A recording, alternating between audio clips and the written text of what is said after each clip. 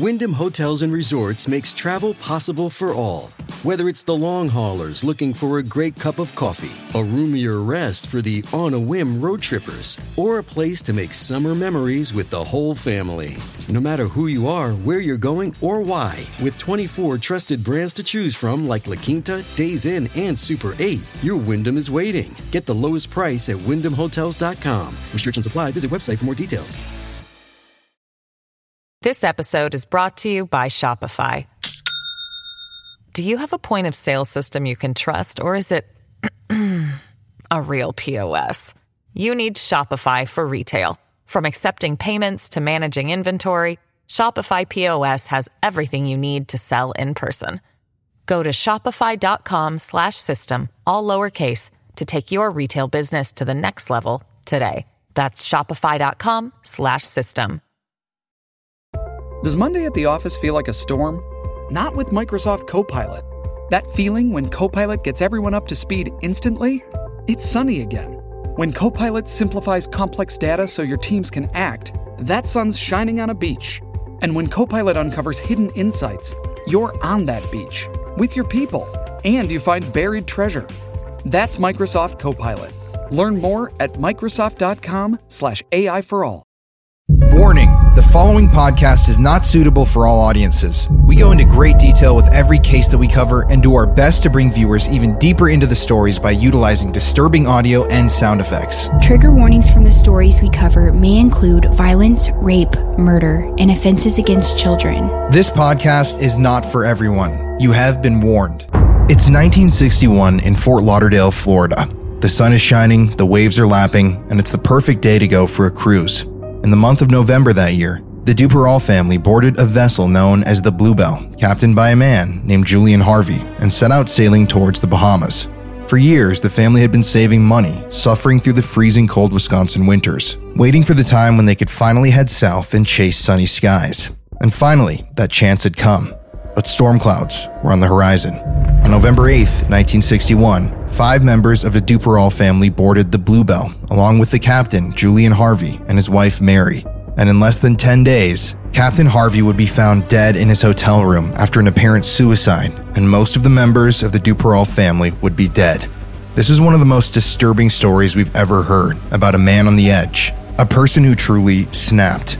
I'm Colin Brown, and you're listening to Murder in America.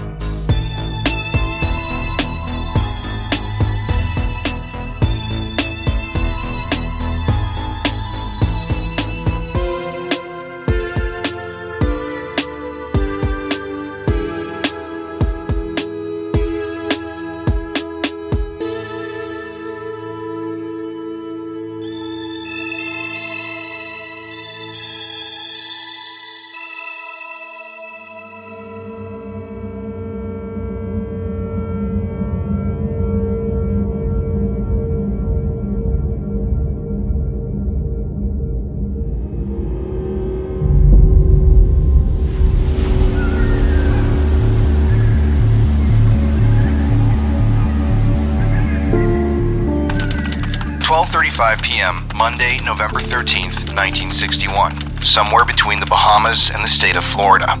A Greek oil tanker named the Gulf Line is making its way across the Atlantic Ocean towards its final destination when a crew member peering off the side of the ship notices something strange floating in the waves. It's a small dinghy or boat that appeared to have been launched from a sinking ship.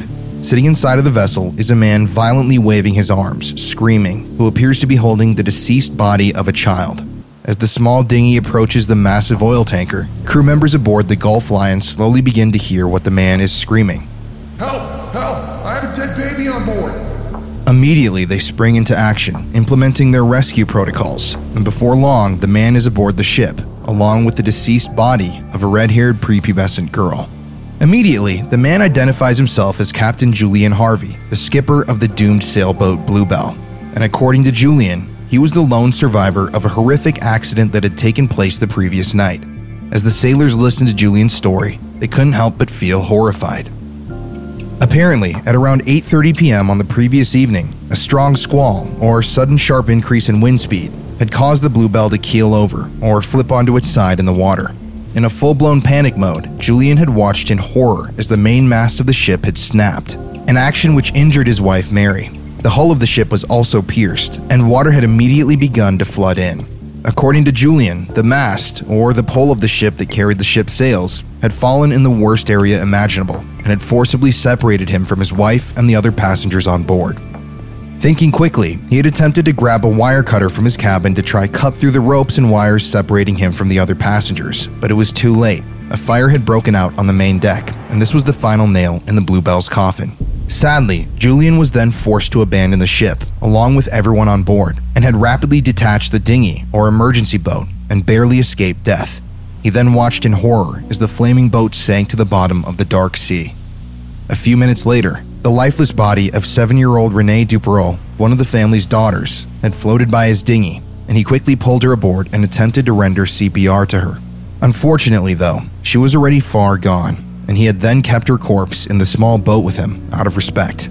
Obviously, this was an extremely shocking story for the crew of the Gulf Lion to hear, and they quickly decided to make a stop in Nassau, the capital of the Bahamas, to drop Julian off so he could speak to authorities and begin to sort out this tragedy. Immediately, though, officials in Nassau were suspicious of Julian's story.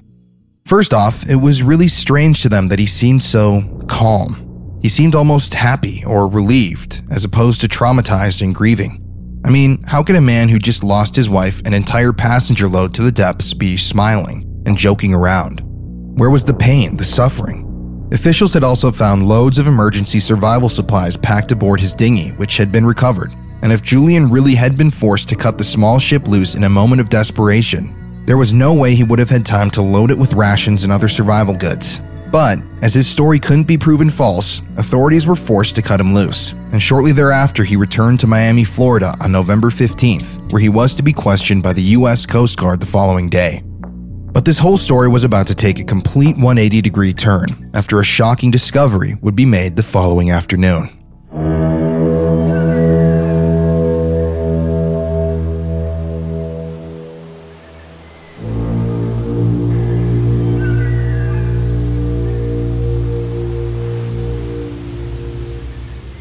On November 16, 1961, the Greek freighter Captain Theo was passing through the same Atlantic Channel that the oil tanker Gulf Lion had been traveling through days prior, when second officer of the ship Nikolaos Spakadakis spotted something floating in the water about a mile ahead of them. At first, the object appeared to be a small fishing vessel, a ship that was obviously too small to be safely operated that far out in the ocean. The ship's captain, Stylianos Koutsoudontis, was quickly summoned to the bridge to analyze what Nikolaos was seeing. And suddenly, to their horror, the two began to realize that what they were looking at was a small white raft holding a child.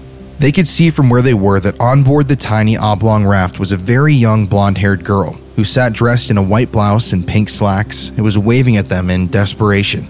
And through their telescope, the captain and second officer also noticed a group of sharks circling the raft. It seemed that the sharks had identified the small girl as a delicious lunch. And thinking quickly, Captain Stylianos ordered that the ship's engines be stopped and the crew rescue the girl. Quickly, crew members sprung into action to lower a life raft, but it wasn't going to be easy. In fact, the crew members had to yell and scream to the kid that she should not jump into the water, as they were sure that the sharks would immediately pull her down into the murky depths. But before long, the girl was pulled aboard the life raft and brought on board the Captain Theo, where she was given a spare cabin along with some water and orange juice. Once she was settled in, the crew of the Captain Theo began to try to figure out what exactly had happened to the child. Obviously, she had experienced something horrific, as she was barely able to form sentences and was largely incoherent. What had happened to her family? How had she ended up in the middle of the open ocean on a raft as small as she had been on? Members of the crew used wet towels to sponge salt from the girl's body and applied Vaseline to her cracked lips, and shortly afterwards, she was able to begin explaining her story. Her name was Terry Jo Duperreau, and she told crew members that she had been stranded in the ocean for days aboard that small float after the ship she had been on had sunk. Shortly after she told them this, however, she sunk down into a semi-comatose state and lost consciousness. Immediately, the crew knew that they needed to call their discovery in, and they informed the U.S. Coast Guard of their discovery. And at that exact same time, ironically, Captain Julian Harvey was also chatting with the Coast Guard about that same incident that Terry had apparently died in. On November 16th, when Julian sat down with the U.S. Coast Guard officials, he told the same story he had told the authorities in Nassau. According to Julian, the Bluebell had been hit by a sudden squall which had destroyed the ship's masts, ruptured the hull, and set the boat on fire. Certain extraneous circumstances had forced him to abandon ship without being able to rescue any of the other passengers, and he had been the sole survivor. It seemed like an airtight story, one which could never truly be factually disproven, as all evidence of what happened aboard the ship now lay at the bottom of the sea. And so, on that day, he left the interrogation room feeling confident, laid his head down to rest, and felt relieved that he had gotten away with the crime of the century. But that next day, on November 17th, while he was in the middle of his second day of interrogation, Julian was informed of something shocking. It was actually during the middle of his meeting with authorities, like something out of a movie, when a member of the Coast Guard burst into the room and told Julian that they had recovered young Terry Jo Duperron, alive, floating in the middle of the ocean. After receiving this shocking news, Julian exclaimed, "Oh my God!" in a panicked tone, before he quickly calmed down and added in, "Isn't that wonderful?" After learning of this, Lieutenant Ernest Murdoch with the Coast Guard then informed Julian that they would be launching an official investigation into the loss of the Bluebell and the passengers on board that very day, and that they would then begin to heavily scrutinize his story and would need him to be present for more interrogation. Shortly after learning of this revelation, Julian became tired and asked to be excused for the rest of the day, claiming that he wanted to call his wife's family and discuss with them what had happened that day on the boat. His request was granted, and he then left the interrogation. But Julian had other plans. That afternoon, he left the Coast Guard headquarters, hopped in his car, and drove towards Biscayne Boulevard in Miami, where he checked into a room at the low-budget Sandman Motel under the false name John Monroe. He paid cash for the room and headed straight for his bedroom upon arrival. Once inside of the suite, Julian got out a pen and paper and began to write a note. But this wasn't just a letter. This was a suicide note. The note, which Julian addressed to a good friend of his who he had met during his time spent in the military, left no explanation for exactly what had happened on board the Bluebell and contained no apology for his actions, but ended with the words, "I'm a nervous wreck and just can't continue. I'm going out now. I guess I either don't like life or don't know what to do with it. I got too tired and nervous. I couldn't stand it any longer." The letter also requested that his body be buried at sea, a request which would eventually be honored, and that his friend look after his 14-year-old son, Lance, who he was about to leave behind. After he had finished writing out his final testament, Julian set the letter on the center of the motel room's desk, placed $10 on his pillow for the maid, headed into the bathroom, got out a razor blade, and sliced his ankles, jugular vein, thigh, forearms, wrists, and throat.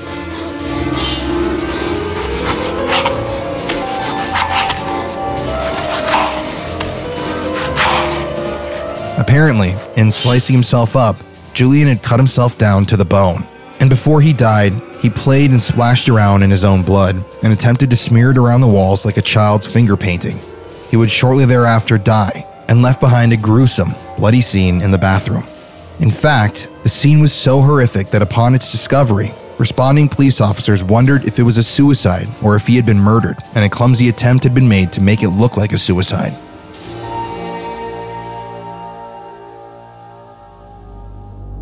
Two hours after Julian took his own life, when a maid stopped by the room to see if he needed anything, she entered the suite and noticed blood in the bathroom. Upon further inspection, she discovered Julian's lifeless body and immediately ran to the front office to phone the authorities. Julian had killed himself, and the story of what happened aboard the Bluebell on that fateful night was about to be blown wide open.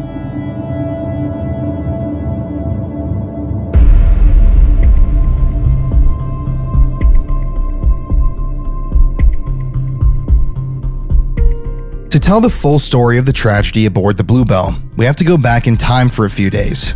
It's now November 8th, 1961, 9 days before Captain Julian Harvey would take his own life in a motel bathroom, and the Duperron family is boarding their vessel of choice, the Bluebell, in Fort Lauderdale, Florida. For years, the Duperron family had been saving up for this trip, dreaming through the dreary winters in their home state of Wisconsin, and they had finally saved enough to treat themselves to a tropical getaway.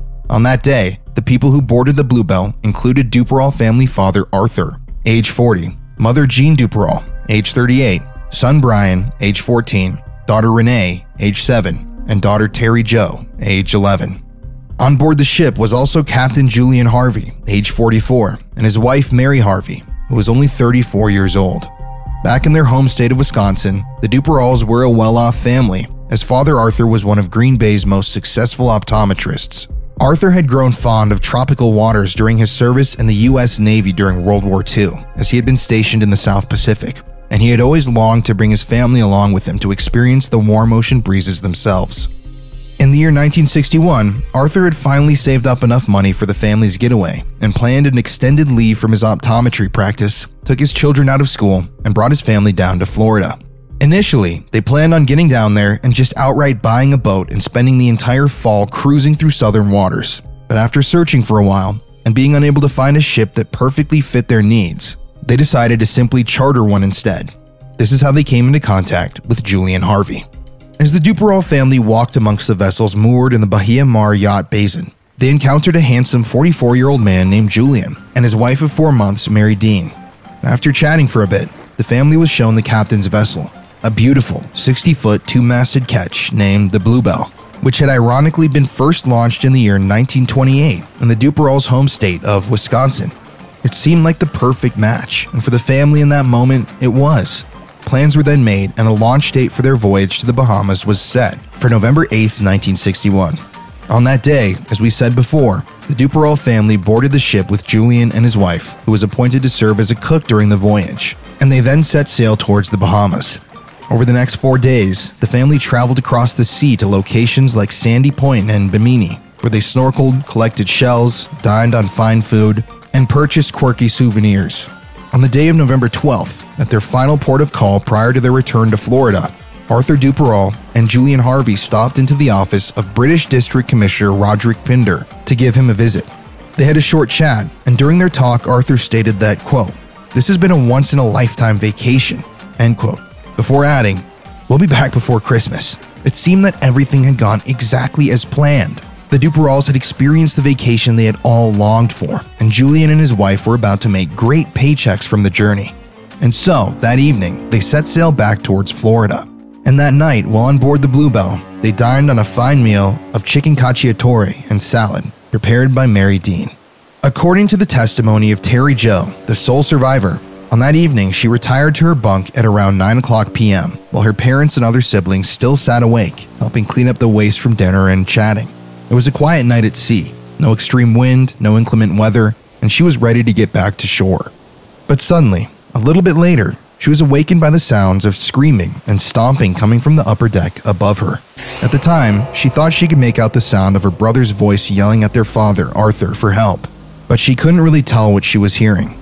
After deciding that she needed to investigate, Terry Jo then crept up to the top deck from her quarters, and in the main cabin, she was met with a gruesome sight. Her mother and brother's bodies were lying on the floor, motionless, with blood pooling around their heads. Shocked and frightened, she then silently traveled up the companionway stairs to the main deck, where she noticed more blood near the cockpit of the ship, but noticed no movement and heard no sound. It seemed like the rest of her family, along with Julian and his wife, had disappeared. Suddenly, though, out of the darkness, Julian rushed towards Terry Jo, carrying a bucket, his face contorted with rage, screaming, "Get back down there!"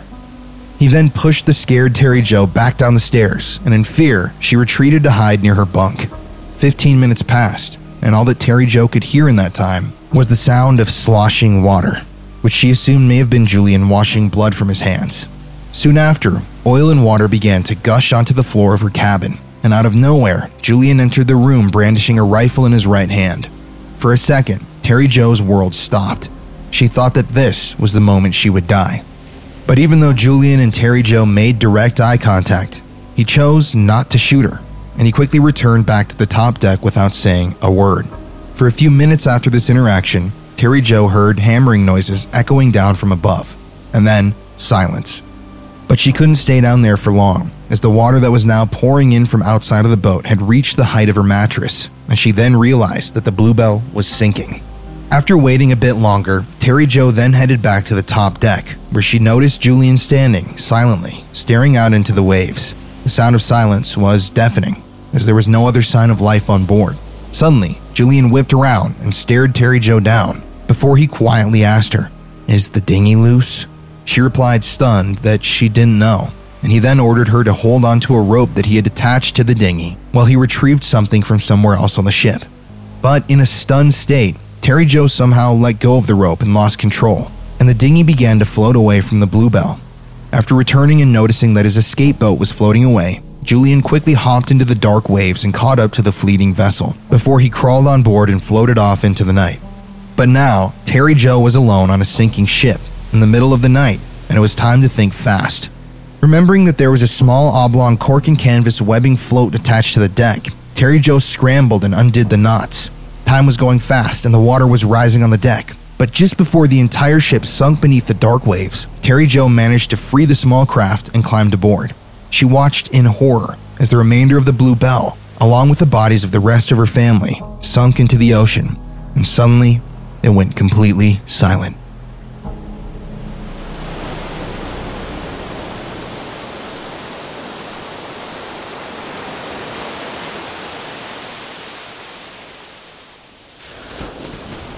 For the next 3.5 days, Terry Jo floated alone on the open ocean, with no water, no food, no sunscreen, and no shelter.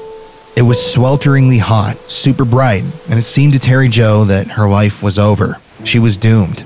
The small float that she was sitting in was also so tight that she had to sit upright for the entire time that she was stranded, and she later told authorities that almost the entire time she was lost at sea, she sat and prayed for a rescue.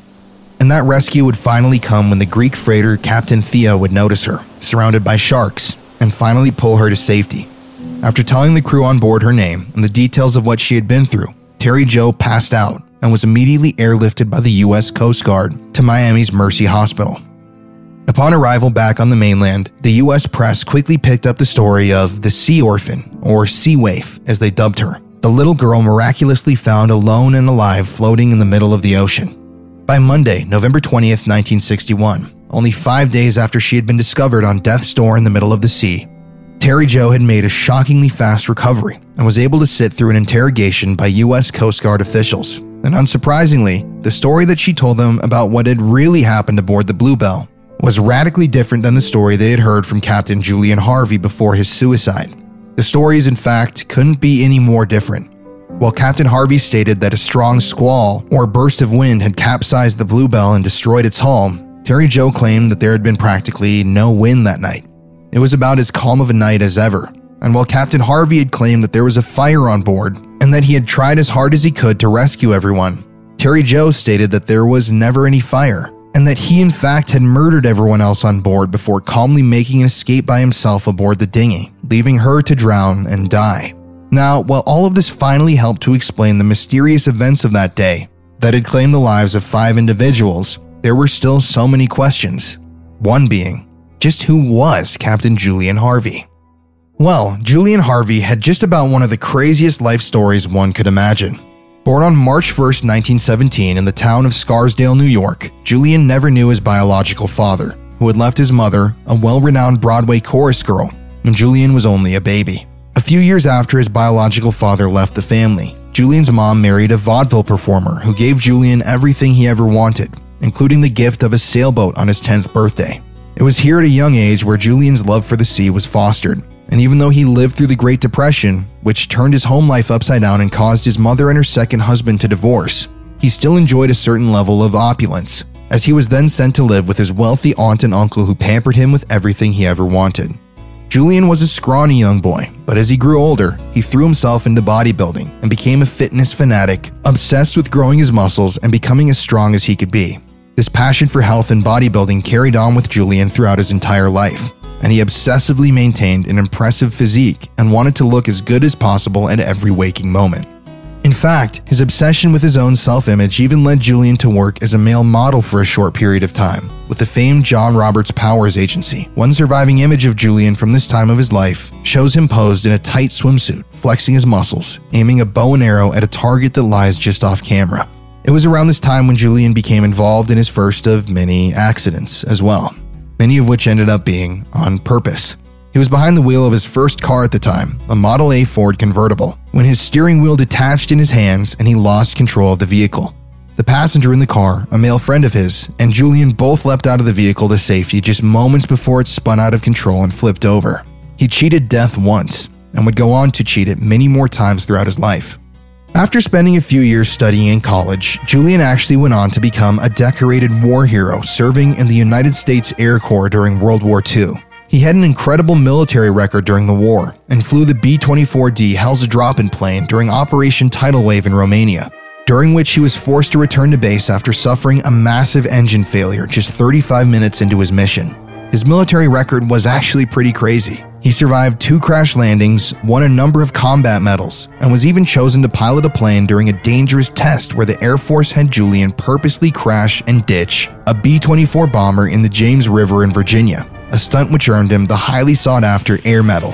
And while in the Air Force, Julian kept up his glamorous playboy image. He was well known for wearing custom clothing, including a custom-cut Eisenhower jacket, pearl pink chino trousers, and a yellow scarf. Julian flew a total of 29 combat missions with the 93rd Bomb Group during World War II and remained in the Air Force after the war, where he qualified to continue flying fighter aircraft on bombing missions.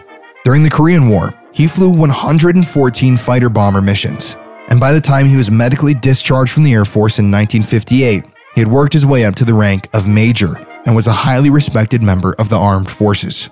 Julian was a playboy throughout his life and was actually married a total of 6 times, with most marriages ending in divorce. Well, all except for 2. On April 21st, 1949, Julian was living at Eglin Air Force Base in Florida, and on that fateful night he was driving home from the movies with his then-wife Joanne and his mother-in-law, Mrs. Myrtle Boylan. On the way home on that rainy night, while crossing a rickety old wooden bridge over a bayou, the car suddenly spun out, skidded through the railing of the bridge, and crashed into the murky waters of the bayou below. Both Joanne, Julian's wife, and her mother Myrtle drowned in the bayou after the crash, but Julian seemed to cheat death again, without even accruing a scratch. While being interrogated by authorities after the fatal crash that claimed 2 lives, Julian stated that he had, quote, seen the accident coming, and at the last minute I opened the door and was thrown free, end quote. However, when a professional diver was sent down into the dark bayou to recover the bodies, he noticed that all 4 doors, including the driver's side door, were locked, and that the driver's window had been rolled down. This suggested that, more than likely, Julian had indeed crashed into the bayou with his wife and her mother, but had rolled down his window and escaped, and had left the 2 women alone in the vehicle to drown. Julian's father-in-law at the time was convinced that Julian had wanted the 2 women dead, but as there was never any real concrete evidence of foul play, nothing ever came about from this. However, one military doctor who was appointed to interview Julian at around the same time of the accident concluded that, quote, underneath his veneer of charm and sophistication was an amoral man with no real empathy for others, a man who could be dangerous, end quote. And it should be noted that after Joanne's death, Julian collected the money from her life insurance policy, which helped him get out of some financial trouble he had been in at the time. But there were more accidents to come during Julian's life. Only a few months after Joanne's death, Julian was married again, this time to a businesswoman from Texas named Jitty. Their marriage lasted 3 years, and they barely ever saw each other, as during that time, only 3 months after their wedding, Julian was sent to serve in Korea during the Korean War, and after returning to the States in 1953, he and Jitty had divorced, and he was back on the market again. But less than a year after his latest divorce, he was married again, this time to a woman named Georgiana, and he purchased a 68-foot boat named the Torbatros. It had been a lifelong dream of Julian's to own a large boat like the Torbatros, but this dream wouldn't last long. You see, only a few months after purchasing the vessel, while sailing with the crew through Chesapeake Bay on the east coast of the United States, the ship sank after colliding with the submerged wreckage of a World War I battleship named the USS Texas, and this was suspicious. According to locals and to captains that frequented the waters around the sunken ship, it was nearly impossible to miss the wreckage of the battleship. It was marked with a large buoy, and its exact location was known by sailors and explicitly visible from the surface. Crew members aboard the Torbatros even claimed that before the wreck, Captain Julian Harvey had deliberately circled around the wreckage twice before the boat eventually struck it, causing the cataclysmic crash and subsequent sinking. But even though the wreck was very suspicious, Julian eventually won a payout of $14,258, which equates to around $113,000 today from the US government. And he then used the money to purchase another boat, this time a bigger 81-foot luxury cruiser or yawl named the Valiant. And a few years later, in 1958, while entangled in a bitter legal battle with his ex-wife Georgiana, who was at the time suing Julian for divorce, citing extreme mental cruelty, the Valiant, with Julian again at the helm, was sailing through the Gulf of Mexico when it unexpectedly and mysteriously caught fire and sank into the depths. Once again, though, Julian escaped the sinking scot and injury-free and collected a $40,000 insurance payout from the accident, money which helped him through his divorce and newly found financial difficulties. Eventually, though, by the year 1961, Julian found himself in Fort Lauderdale, Florida, making money by taking tourists and charter parties on cruises off the coast aboard a ship that this time he didn't own, the Bluebell. He had recently wed his sixth wife, Mary, and was working aboard the ship as part of an arrangement where he could live with his wife on board the vessel and make a salary by taking groups out on adventures. And that leads us to the week of November 8th, 1961, when the Duperrals hired Julian and Mary to take them to the Bahamas on a chartered cruise. But one of the big questions that this case has left behind was why?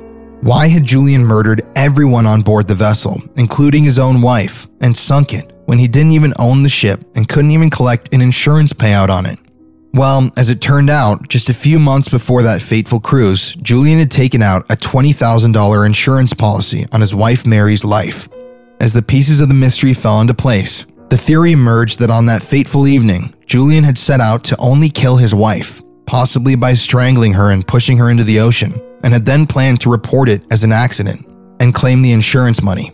But a member of the Duperral family had allegedly surprised him by walking in on him during the murder, and he had then decided to kill them all. It's been theorized that he also meant to murder Terry Jo, the sole survivor, but he had chosen to chase after his dinghy, which was floating away, instead of killing her, as he assumed that she would go down and drown with the ship. But because of Terry Jo's tenacity and survival instincts, she indeed did survive, and she was the one who eventually was able to tell the world of the horrific things that had happened to her family on the ship that night. But what happened to Terry Jo? Well, in the last week of November 1961, she was released from the hospital in Florida and flown back to Green Bay, Wisconsin, her hometown, where she would then be raised by relatives until the time that she was an adult. But those around Terry Jo didn't help her through the trauma. In fact, they tried to completely ignore it. Her guardians, after her arrival back home, put up a wall of silence around Terry Jo and her traumatic experience, and never mentioned what had happened on the boat at home, while her friends, neighbors, family members, and teachers at school were instructed by her guardians to avoid all discussion of the topic completely. She received no trauma counseling to help her deal with the ordeal, and she didn't speak publicly a single time about the loss of her family and her survival for over 20 years. Eventually, though, she was able to work through the trauma and was able to live a fulfilling life, as she eventually married, had 3 kids, and even chose to live and work close to the ocean. In 2010, Terry Jo came forward and released her memoir, Alone, Orphaned on the Ocean, a work co-authored with psychologist and survival expert Richard Logan, a book that detailed that fateful cruise, the murder of her family, and her own survival story. And once again, people have often wondered, why didn't Julian Harvey kill Terry Jo? He really could have gotten away with this crime, and he had plenty of opportunities to kill her. He could have shot her with that rifle, he could have bludgeoned her with an object, he could have even stabbed her, but he didn't. Some say he almost wanted to get caught. Others think that, like we said before, he was forced to leave Terry Jo aboard the Bluebell because his own escape craft was floating away. But I guess we'll never know. 49 years after the murder of her family and her miraculous escape, Terry Jo appeared on the Today Show in an interview conducted by then-host Matt Lauer. She stated that she thought that he probably believed she'd go down with the ship, but the one thing that she wanted people to take away from the massacre was the fact that she survived. She stated that she doesn't want people to read her story and get sad and lament, but rather to think to themselves that she has gone on with her life. She even stated that she has, quote, always believed I was saved for a reason. If one person heals from a life tragedy after reading my story, my journey will have been worth it.